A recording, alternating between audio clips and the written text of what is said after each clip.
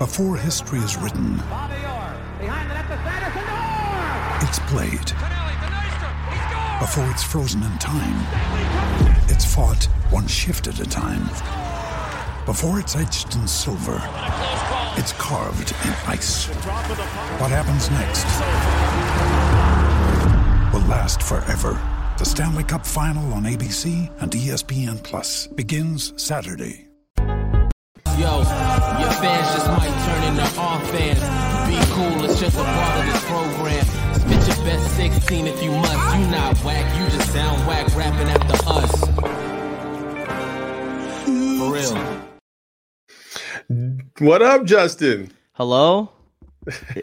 Is this thing on? It is. It does the microphone's working. Oh, it does wow. work. Look Finally. At that. It only took a couple weeks for you to get it right the first time. We broke the streak. I mean, it was like a month-long streak. Yeah. Starting off the show. I almost think you should forfeit that belt on your shoulder right now because of it.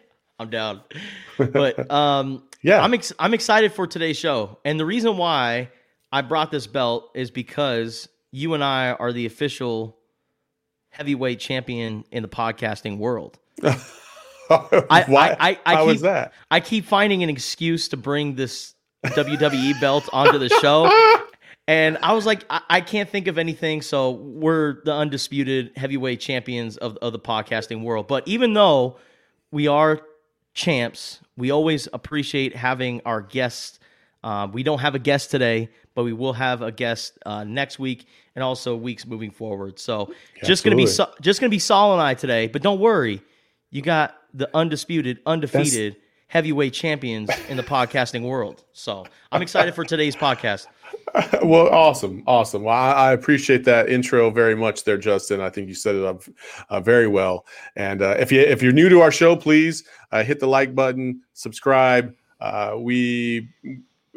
First of all, we're popular worldwide. I just want to say that. I always like to say we're India, actually England now. The analytics tell us that, so I'm going to run with that. And it's fun doing the show because we talk about a little bit of everything, right? And so let's start there. First and foremost, college basketball. Let's just start there. There are so many college basketball openings this week alone. I think there was like 4 that opened up. It's pretty insane right about now. What are we doing? What's going on? Who's going where? Like, what was your whole interpretation? Let's start with Arizona. I'm glad you decided to start with Arizona, Saul. And I'm curious to get your take on your alma mater because I know you got some. I've been pretty quiet all week about this. So, all the openings, Cincinnati, Arizona, they're all over the country. But starting with Arizona, that's the biggest one, I think, in college hoops right now because Arizona, as you know, Saul, is not a blue blood, but is still a top-level elite basketball program, probably a top 2 job on the West Coast, top 3 job on the West Coast. I think UCLA, with the history and location and everything, I would still give UCLA the nod over Arizona in terms of tradition, what they meant to college basketball, but Arizona's right there. And Sean Miller's led that program for 12 years and could never get it to the heights that Lute Olson had the program, which was getting it to a Final Four and competing for a national championship year in and year out.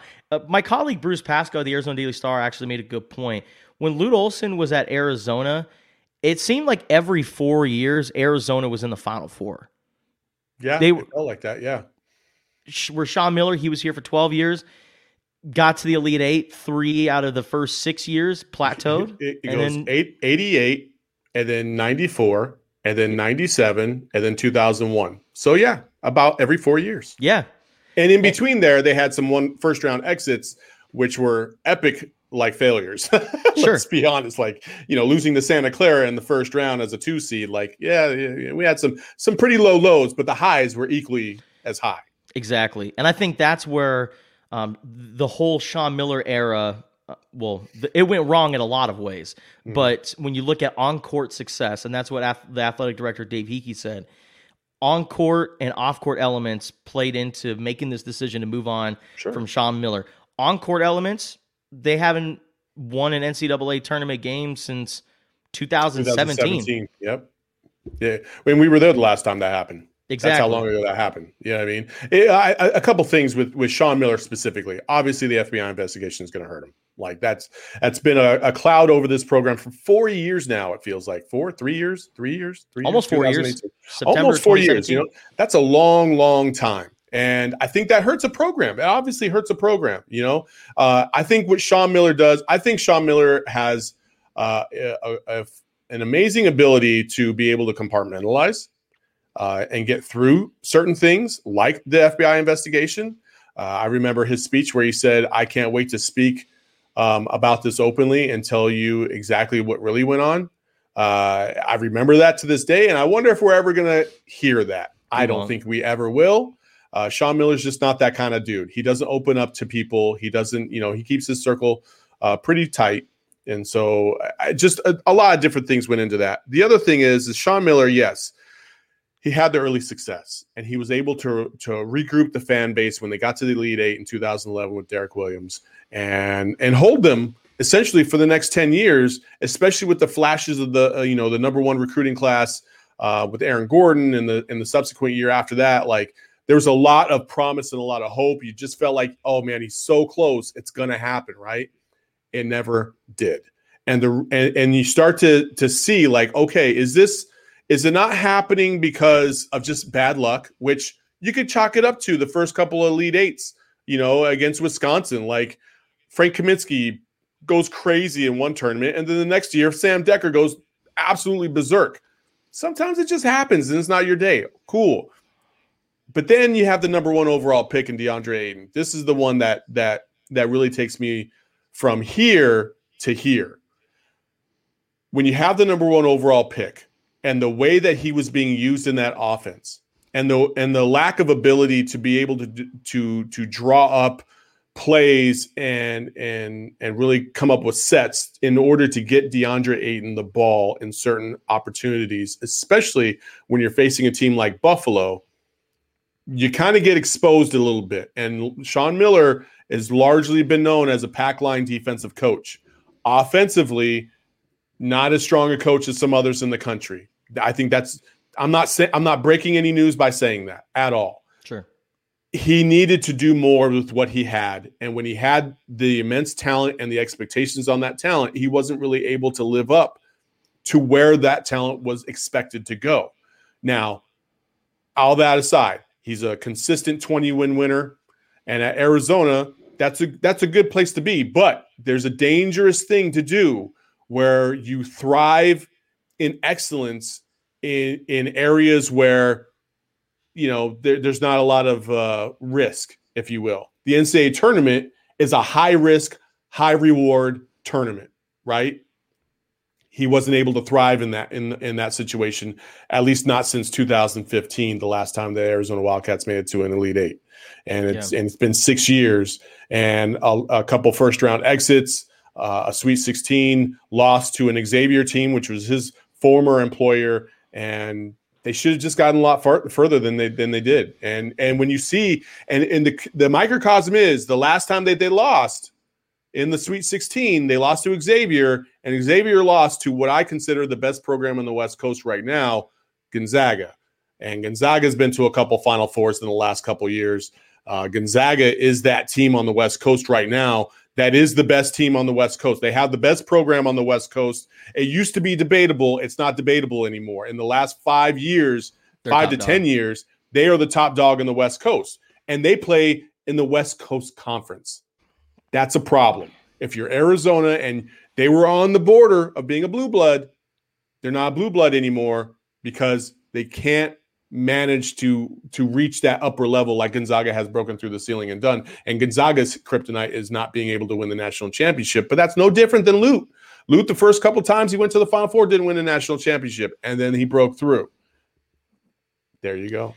I want to go back to your point about how it's affected every single college basketball program that was involved in the FBI scandal.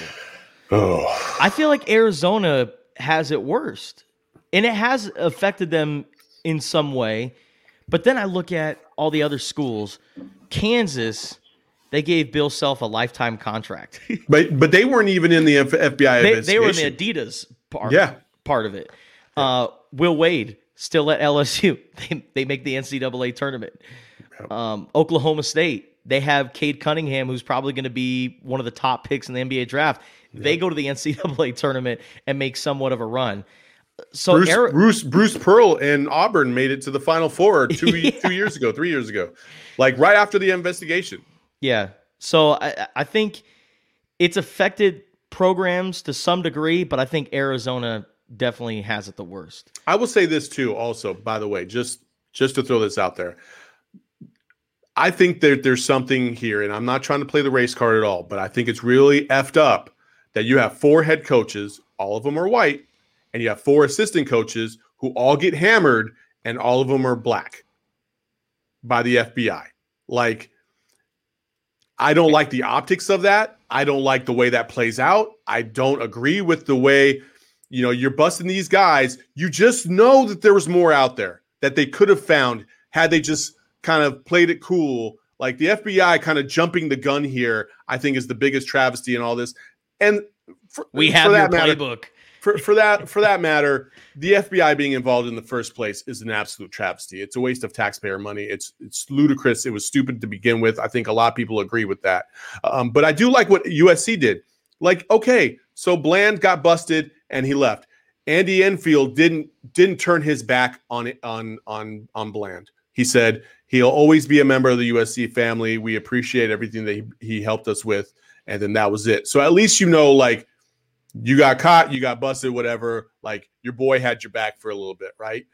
I've never heard Sean Miller say one thing about Book Richardson since this all went down. And you just know with the control that Sean Miller had in that program, and I think that's why people were believing about the $100,000 to Ayton and all this other stuff, which ended up being complete BS because nothing has ever been proven about that whatsoever. No. And it was a shame that ESPN even ran that story in the first place, unverified, undocumented. Like, it was a travesty in journalism to begin with. Yeah. But again, Sean Miller, you've dealt with him day in and day out for the better part of 6 years, Justin. So I've dealt with him for 3 straight years. Like, anything that goes by, this guy holds grudges against journalists who publish a video of him scolding a player. Like, this guy doesn't remember, he doesn't forget anything. Like, he's got a photographic memory. The fact that he would let something like this slide on the side, I just don't buy it. Yeah. I just don't. There's something that smells there. Outside of that, let's just take it for what it's worth. Sean Miller is a good coach. Will he find himself in the NCAA? I don't know. There's rumors about him going to the NBA instead. I know a lot of coaches that prefer to go the NBA route because they don't have to deal with a lot of the stupid BS on the side, right? I don't know if he's ever going to coach in college again. Cincinnati is an interesting proposition for him to go to Cincinnati, possibly. It just so happens that somebody had got fired there this week, and that position's open, ironically enough. And that was his longtime rival. That was his longtime rival. Cincinnati, Mick Cronin, Sean Miller. Very fascinating. Very fascinating. Anyway, a lot of coaching openings around the country. The wheel keeps on turning. The sands of the hourglass continue to fall, as they would say. So, but anyway, moving along from that, what was your take on the Final Four? We had the women's and the men's Final Four. Obviously, we have a little bit of buy-in to the women's Final Four because Arizona made it to the national championship, and they were one bucket away from taking the title. Which still to this day, it's been a week, and I still get goosebumps, and I still get chills, and I still get giddy over that because I just love ball, and I love the fact that these women were able to come out of nowhere and do what they did. And then the men's game, the national championship game was a bust, but Gonzaga, UCLA, that game, wow. Yeah.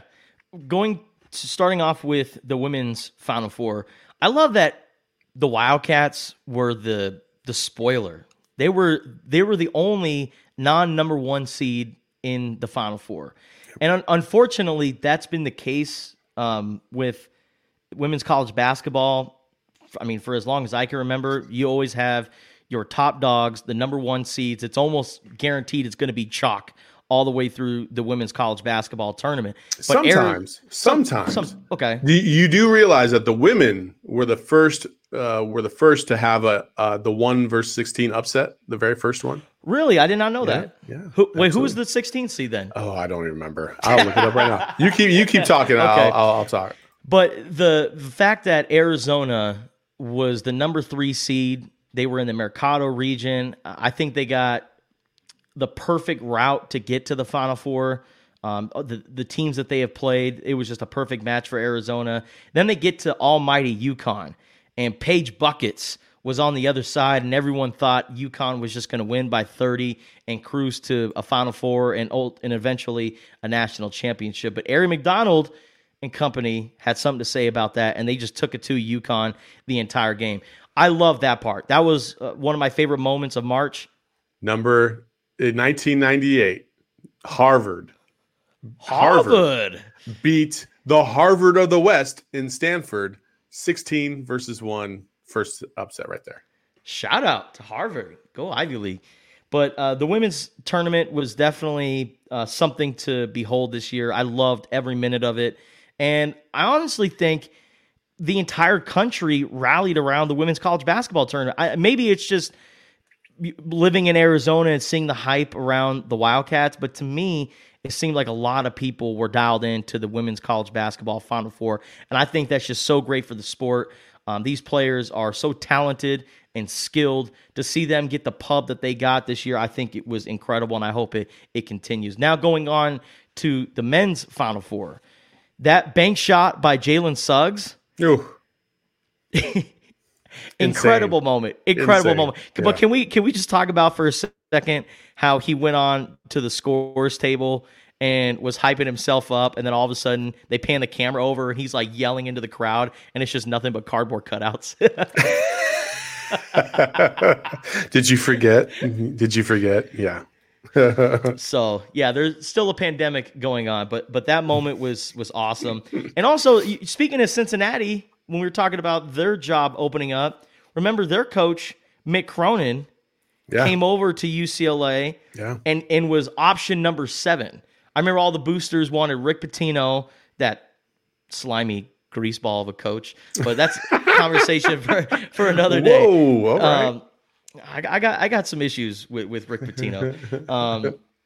But Mick Cronin was not even option number 1, not option number 2, number 3, number 4. They settled for Mick Cronin, and a lot of people thought, is that going to work? Is the Midwest tough-nosed basketball coaching, is that going to work at a place like UCLA? Well, he took UCLA's talent that was coached by Steve Alford, kicked their asses over the last couple of years, got them into shape, added Johnny Juzang from Kentucky, and they put together this incredible run. And I remember Steve Lavin, who has said that he's going to join this program in the future. Now, whether that's next week or maybe going into next year, that remains to be seen. But I texted Steve Lavin, what do you think about the Bruins? I love me some Steve Lavin. Steve Lavin's awesome, man. Dude, he's the GOAT, man. And he was so excited. And I remember in, I think, January, he was on Fox Sports promoting UCLA as a national championship contender. And even I thought he was smoking some of Cali's finest kush. But it turns out UCLA was, in fact, a national contender. So shout out to Steve Lavin for making that call. So, I mean, college basketball was great this year. Even if it was during a pandemic, Conference of Champions is right, Josh Tillman. Right. Conference of Champions. Dude, I love it. I love it. I love everything about Steve Lavin. I love the fact that the Pac-12 absolutely represented in the NCAA tournaments, both women and men. They had 3 teams make it to the Elite 8. They had 2 teams make it to the Final Four for the women, 1 team on the men's side. The Pac-12, for as much as they have been dragged through the dirt the last several years because of off-the-court things such as distribution for the Pac-12 network and things of that nature, they absolutely showed out and showed that there's some good ball out here on the West. Like, if you don't watch basketball except at 7 p.m. Eastern, then you're going to miss out on all the whole other coast that has a whole bunch of hoopers, and most likely if you're watching Kentucky or if you're watching some of the Blue Bloods on the East Coast, there's probably a good chance that you have some California or AZ represent, on those rosters. And, they got to start somewhere. It's because they come out here. That's all the good tournaments are out here anyway. Like, let's be real. Like, all the good AAU tournaments are in California. They're in Arizona. They're in Vegas. Like, there's a reason for that. It's because people like to live out here, and it's awesome. Just saying. West Coast is great. West Coast, y'all. Let's go. Yeah. West, buddy. Anyway, outside of that, we got the NCAA tournament. That was cool. March Madness. The pandemic seems like it's starting to ease up. There a lot of venues are opening sports to fans finally again, the venues to fans, baseball being one of them. And if you took a look at the Texas Rangers and their sold out stadium last week, I'm not going to lie, Justin, there was a part of me that was like, I got anxiety just looking at this video right now, just thinking about the implications or what could happen if, 1, 2, 10, 500 people have COVID in this arena, or in the stadium. But outside of that, a lot of other teams are taking the responsible approach and opening it up to fans at a moderate level. I know here in Arizona, it's 20,000 fans. I know other stadiums are like, 3, 4, 5,000 fans. But baseball is back, and you're a Dodgers fan. So I figured, why the hell not? Let's talk about it. You saw the championship ceremony. What did you think about the rings? Incredible. One of the best ring presentations I've ever seen. The players, they get the ring box, they open it up. Mm-hmm. Dude, there's a highlight film inside of the case where the ring is. And each player has their own customized highlight reel inside of their ring case. It's like a Top Shot video thing. Yeah, it's really cool. Yeah, I love that part. And it was so cool to finally see the Dodgers celebrate getting a championship. It's been a long time coming. Sorry, Saul. I know you guys have suffered so much in LA. Yes. Go ahead. Carry on. Haven't won a World Series since 1988, man. And they've had so many opportunities. They just couldn't get over just that curse. They had to face the Houston Astros, which... Yeah, curveball. You hear that? You hear that knock? Oh wait, you know what? Wait. So we're already talking about the Houston Astros. I got my trash can ready to go for this baseball season. Yeah. No, I just think with the Houston Astros, with the Boston Red Sox, or even the Chicago Cubs in the National League over the last few years, the Dodgers have faced so many just good, talented teams, and the Dodgers were always talented, but. Man, the October woes were a real thing, and you felt like Clayton Kershaw was just always going to be just that curse that was never going to be able to win a championship with the Dodgers. So to see Clayton Kershaw finally get that World Series ring, I think that was the best part about the ring ceremony. And Saul, you can continue to roll your eyes all you want. You can sit there and make fun of us Dodgers fans. I just want to say this, okay? It took a worldwide pandemic for you to win a world championship, okay? I just want to say that out loud, okay? You only played 60 games, all right? It doesn't count unless you play 162, okay? I just want to say that out loud. You sound I fully expect you guys to go back to back this year, just so you know. Okay, I do expect that. You sound like all the people when the Lakers won the championship, and they said the same thing. Well, you had to go to a bubble. Congrats to LeMickey for winning his ring. It's different because at least the Lakers played like 70 games before it got shut down, and then they had to go back to the bubble.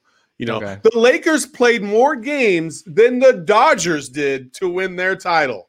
Think about that. Yeah, drink that water. Yeah, I'm just saying. You're that guy that calls. I'm that guy. LeMickey. Hey, got his ring. I'm just saying, but anyway, baseball's back. We got a no-hitter. I'm not the biggest. Yeah, what? I mean, Musgrove last night, the first one in Padres history, 53 years. Oh my goodness, that's amazing. And he's a San Diego guy. He is hometown kid doing it for his hometown team. And so I actually had to look this up this morning because I'm like, well, the Padres never had a no-hitter. Well, let me see all the Major League Baseball teams that have had no-hitters. They were the only ones that didn't have a no-hitter. Yeah, the only one. They were the only ones. The last one before them was actually the Cubs. Did not know that. The Cubs and the Padres are the only two franchises that have played more than 5,000 games without a no-hitter. It's incredible. That's pretty incredible, yeah. Who threw a no-hitter for your Arizona Diamondbacks? That would be Randy Johnson, and it wasn't a no-hitter. It was a perfect game. That's even better. Right. That's right, 2004. It only took us 6 years. Step up. Big unit. That's right. So yeah, baseball is back. I'm not the biggest baseball fan per se, but obviously because of my job, I have to cover it and I watch it quite a bit. And there's something to be said.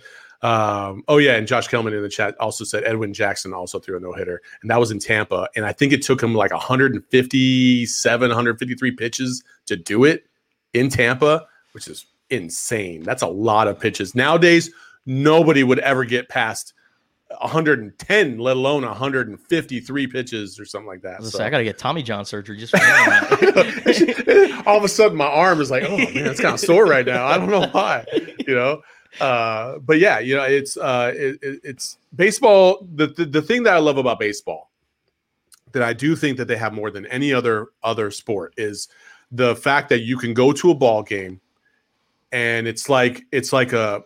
It's an experience to a degree, because it's like the one sport where you can feel the history of the game, right? You will see people that are keeping score the old time way, on their own little chart, they're tracking everything, they're writing it all down, because that's like part of the game for them. That's part of the experience. And you don't really see that in any other sport. You know what I mean? It's the history. It's over 100 years of just, a bat and a ball and a glove. That's it. That's all you need. You know what I mean? And so I love the purity of baseball. And I know people have been wanting to change it. And I've actually had discussions with coworkers about like, oh my gosh, I wish it would go 7 innings instead of 9, or, I don't like I like the fact that they start a runner on second base. And I know baseball purists don't like that. They just want to go for as long as they can until somebody wins the game purely. I like the history of it, but at the same time, I am not down with 5, 6, 7, 8 hour games at all. Like, that is just insanely too much. Mm-hmm. I don't know if I would change anything with the sport of baseball other than the promotion of its top players. I feel like baseball has so many stars in the sport, but let's say if Mike Trout walks into an LA mall, and so does Alex Caruso, the backup point guard for the LA Lakers. Yeah. I feel like Alex Caruso might be recognized faster than Mike Trout. And that's my only problem with the sport. But do you know why that is? Do you know why that is, though? It's because, to your point, the NBA does a phenomenal job of promoting their own product. Okay? Like Major League Baseball, for instance. If you don't know much about this, right? Major League Baseball is not very fan-friendly when it comes to like highlights. You can go on YouTube right now and type in Suns versus Jazz from Wednesday night, and you will see like 150,000 different highlight reels about that game.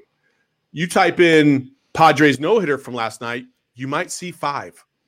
And a lot of those are going to be based because of like the team partnerships or Major League Baseball itself or some type of Major League Baseball entity, because you don't have the rights to, like, they completely like strip that of everybody.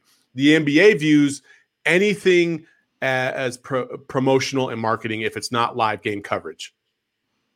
Yeah. Whereas MLB doesn't necessarily view it the same way. And the reason why that's a big factor is because that also hurts the younger viewer. Like guys that like your age, my kids, they can't jive with baseball because, if they don't watch a full game for 4.5, 5 hours, I want to see the highlights. If I can't see the highlights anywhere but like maybe ESPN, it's out of sight, out of mind. So I'm not going to pay attention. I think the only time I've ever seen MLB just super popular compared to the other sports was that 1 week, like 3 or 4 years ago, when everybody was fighting. It felt like I think it was the same week where Odor hit Joey Batista in the face when the Blue Jays were playing against the Rangers. And then in that same week, there were like 3 fights in MLB. And that's all you saw when you turned on SportsCenter, was just all these brawls in Major League Baseball. That I'm not saying that, MLB should turn into like the XFL or something like that, and just roll a baseball out. First one to gets the pitch. But I think the star power, getting faces out there, promoting off-season stuff. Like why is Major League Baseball draft? I don't even know what time of year does it fall? Is it usually in like May or June? Dude, I don't know. It's like 195 rounds, man. I don't. Yeah, Mel Kiper Jr. would be dead by halfway through. Like I don't know what to do. Oh, we need a Mel Kiper Jr. for MLB. Yeah, that'd be dope. Yeah, he's a 5-tool player. He could do this. He could do this. You know what I mean? Like I need. Yeah, that's the other thing, right? It feels the fact that we don't know what time of year it is. Man, that's kind of honestly, that's kind of shitty on our part. Let's be real. Mm-hmm. Like, we should know that. Oh, I love this guy. He's got great speed. He did have Tommy John surgery, but definitely climbing up my big board. We need Mel Kiper in Major League Baseball, but off-season stuff, the draft needs to be a bigger thing. NFL draft is a weekend-long thing. Schmucks like myself are willing to sit down and watch the entire NFL draft. For hours. I'm that guy, and you can make fun of me, and rightfully so, but you best believe I'm going to be sitting down watching the 6th round of the NFL draft. NBA draft, it's only 2 rounds, so it's a one-night event that's just so huge. You see the top college basketball players, the top international players get drafted. It's a big deal. For Major League Baseball, I really, there's just no zest with the MLB draft. They also include the high school players, which to a degree you kind of lose touch with, because I mean, who the hell can keep track of all that, right? Like, that's not my job to scout all that stuff, and so it's a little easier to understand what the NFL is doing and the NBA is doing and keep track of who's what. I mean, I'll be the first to admit, just like you, I will absolutely praise the backup defensive end for North Dakota State, who just got drafted in the 7th round and is going to be the franchise changer, sleeper pick. Like, I'm that guy. Like, that's fine. But at the same time, there's a lot of dudes. And my son plays baseball at LSU Shreveport. Like, he's a pitcher. Like, I always have. Alex is shaking his head listening to all this right now. I always have. Oh, trust me, he's probably like, Dad, I hate you right now. Like, but like, I always tell him, I was like, just, if you ever got drafted, like, I'll see you every other game. Like, I'm not sitting through 5 hours every single night, dude. I love you, son, but good thing you're a pitcher, and I pretty much know when you're going to pitch. But yeah, baseball, man, you gotta love the purity of it. Again, I would just like to see them market the big players, like you were talking about, like the Ronald Acuñas, of the world, the Cody Bellingers, like in a way that appeals to the younger demographic and gets them to buy into their product a little bit more. But as it is right now, I think, the challenge that they have is appealing to that younger demographic, because they have a very old timey game. Yeah. And at least the old timey game from my point of view. And I've been following the game for 40 years. So yeah. If Fernando Tatis Jr. walked into this room right now and he didn't say who he was, the only way I'd know it was Fernando Tatis Jr. is because of his hair. Yeah, that's true. If he got rid of his hair, I would have no idea. If Fernando Tatis Jr. walked right in front of me, I would have no idea who he is. That's a good point. Joe Musgrove threw a no-hitter. I don't even know what he looks like. Like, what color is his hair?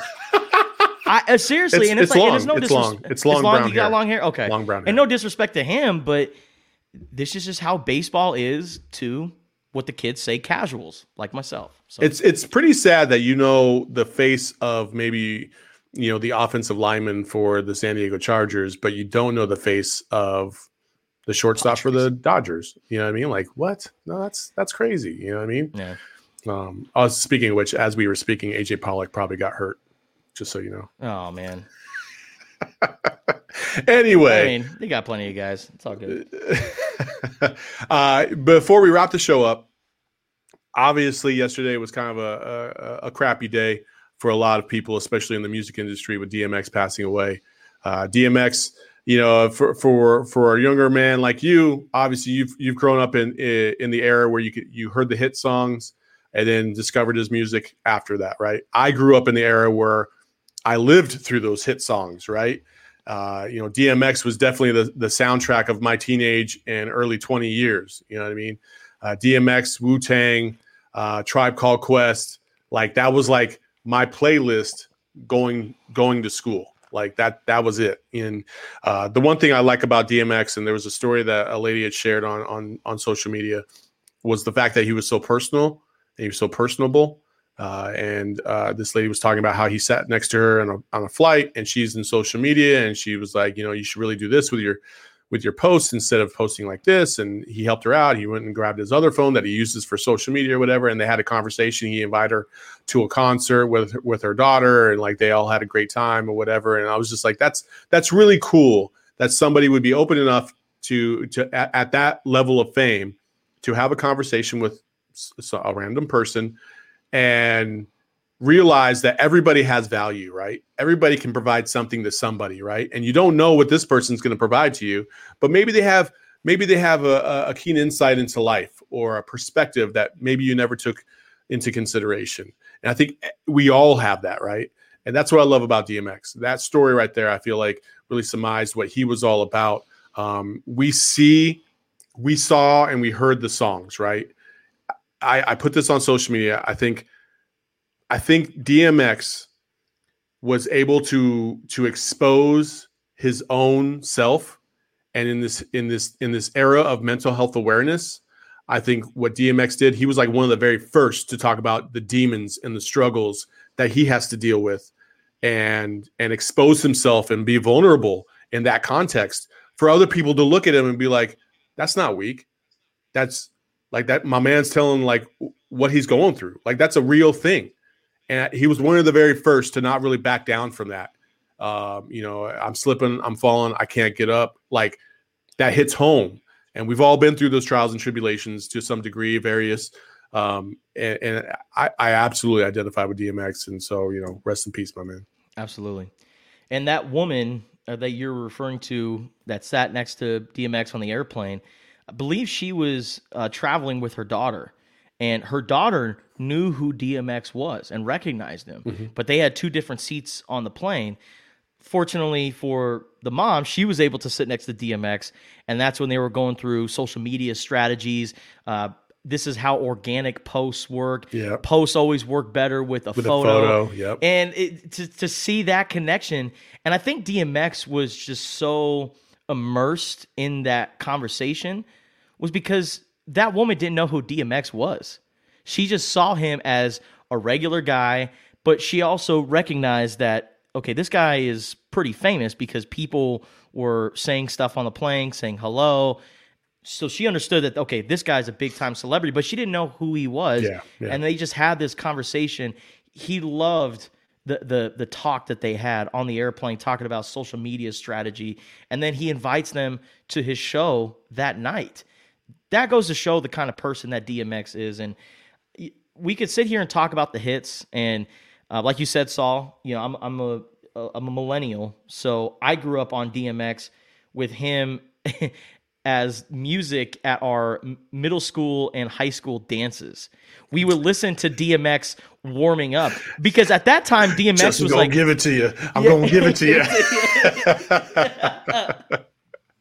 Well, you would see me on the dance floor when they're playing Up in Here, and I'm like dancing like that corny white guy doing all like the Like Mike dances and just being super corny. But DMX, he had that rhythm, and his music just made you feel good. And we would listen to X Gon' Give It To You while warming up for games. We would listen to the Rough Riders anthem as well. Oh. And any time, we would be warming up and all you heard was the little clap before the Rough Riders anthem. Mm-hmm. We knew it's going down. It's about to go down. And My favorite DMX movie reference was from the movie This Is the End, and it's the apocalyptic movie with Seth Rogen and James Franco and all those guys. Well, they're in the house together, and Jay says, "You know, I don't need a pack. I'm a lone wolf. I'm like DMX." And Seth Rogen says, "DMX was not a lone wolf. He had the Rough Rider crew. You think you could stop, drop, and open up shop by yourself?" But going back to DMX as the person, one thing you can always tell by how good of a person someone is after they pass is when they bring up all the things that isn't about your career. Yeah. I remember when Lute Olson passed away, you could sit there and talk about the number of incredible basketball accomplishments he did at Arizona and Iowa and all that, but it was Lute Olson, the person, the lessons that he taught to his players off the court. That's what paid dividends for these guys. The same thing with Kobe Bryant. You heard about how much of a legend he was as a basketball player, but what he did for people off the court is really, I think, what summarizes someone. And DMX, you would hear all the stories about the lady that you just said. I remember seeing a post on, I think Complex might have posted it, when he was on the slingshot ball. Yeah, with his daughter. And his daughter looked like she was no older than 8-9 years old. And she was terrified. And he was too. And he was too. But he held her hand and said, "Listen, we're going to go through this together. I got you, baby." And I've been on plenty of those rides before, and I remember being, 8-9-year-old going on the Mega Drop at the Pima County Fair and just being scared shitless because all I thought was, "Oh my goodness, the little thing that holds you down." Yeah. I always have this fear that it's just going to unlock while we're at the top. Yeah, same. And I'm just. Yeah, that's why I hold on as tight as I can so I don't fall. Yeah, exactly. The stupidest thing ever. Like, that ain't gonna stop. If I'm that high up and I just start slipping out, I ain't gonna be able to hold myself. Yeah, that's 250 lbs that's going right through the freaking ground. But DMX recognized that she was scared out of her mind during this experience, held her hand, talked her through it the whole time while he was also scared, and just kind of calmed her down and was like, "Look, you did it. The ride's over with. You did it." And she was, you could tell she was in shock, but she kind of felt proud of herself because she went on this monstrous ride with her dad, and she did it. And I think that's so incredible. I also saw another post of a guy in Buffalo that said one time DMX came by on tour, and he just went into a random IHOP, went into the back of the kitchen, and started cooking omelets with all the cooks, and that was like the best thing that ever happened in Buffalo that year. What? That's awesome. That's what I love the most. I know a lot of people think about like, "Oh man, it would be cool to hang out with Larry Fitzgerald, or it would be cool to hang out with, said celebrity or Michael Jordan or whatever, like at the club or at his house or doing some fancy shit," right? I don't care about any of that. I would love just to do some layman's work or some regular ass stuff with those guys. Because I feel like in those environments and in those situations, you get who they really are, not the perception of who they really are. When you go to the club, when you're out in public, you're getting their persona, right? But if we're on the golf course and it's just us four and there's nobody else around, now you get to know who they really are. They're going to talk to you, and they're going to react, and they're going to act the way they really are. You know what I mean? If we're playing poker in an intimate setting, nobody else is around. It's just like 6 or 8 of us. That's how you really know who a person really is. You know what I mean? Like, those are the types of things that I think are just so awesome. And when they can humble themselves to go into the back and be a line cook for us, essentially, that's on another level of humanity that I absolutely love. But anyway, that's this episode of the Total BS podcast. Again, please, Justin, tell them where they can find us. R.I.P. DMX. You will be missed. Just cultural icon, man. Music, movies, the whole thing. DMX, you will be missed. But this episode of the Total BS podcast, we had fun, but we're going to have more fun episodes moving forward. So please, please, please, on our YouTube page, Go to Total BS Podcast, smash the subscribe button, leave us a comment, share with all your friends, go to all of our social media platforms, Twitter, Facebook, Instagram, give us a like and a follow, Total BS Podcast. And then Total BS is everywhere. I mean, anywhere that you can listen to a podcast, we're on there. So if you're a Spotify person, if you're an Apple person, if you're a Google person, whatever, go search Total BS Podcast, subscribe, rate, review, tell us what you think of the show, because we're gonna have plenty of guests moving forward. That's gonna give us a good look, and I can't wait. Awesome. Well, until we see you next time, the heavyweight champ says peace. So peace. Yo, your fans just might turn into our fans. Be cool, it's just a part of this program. Spit your best 16 if you must. You not whack, you just sound whack rapping at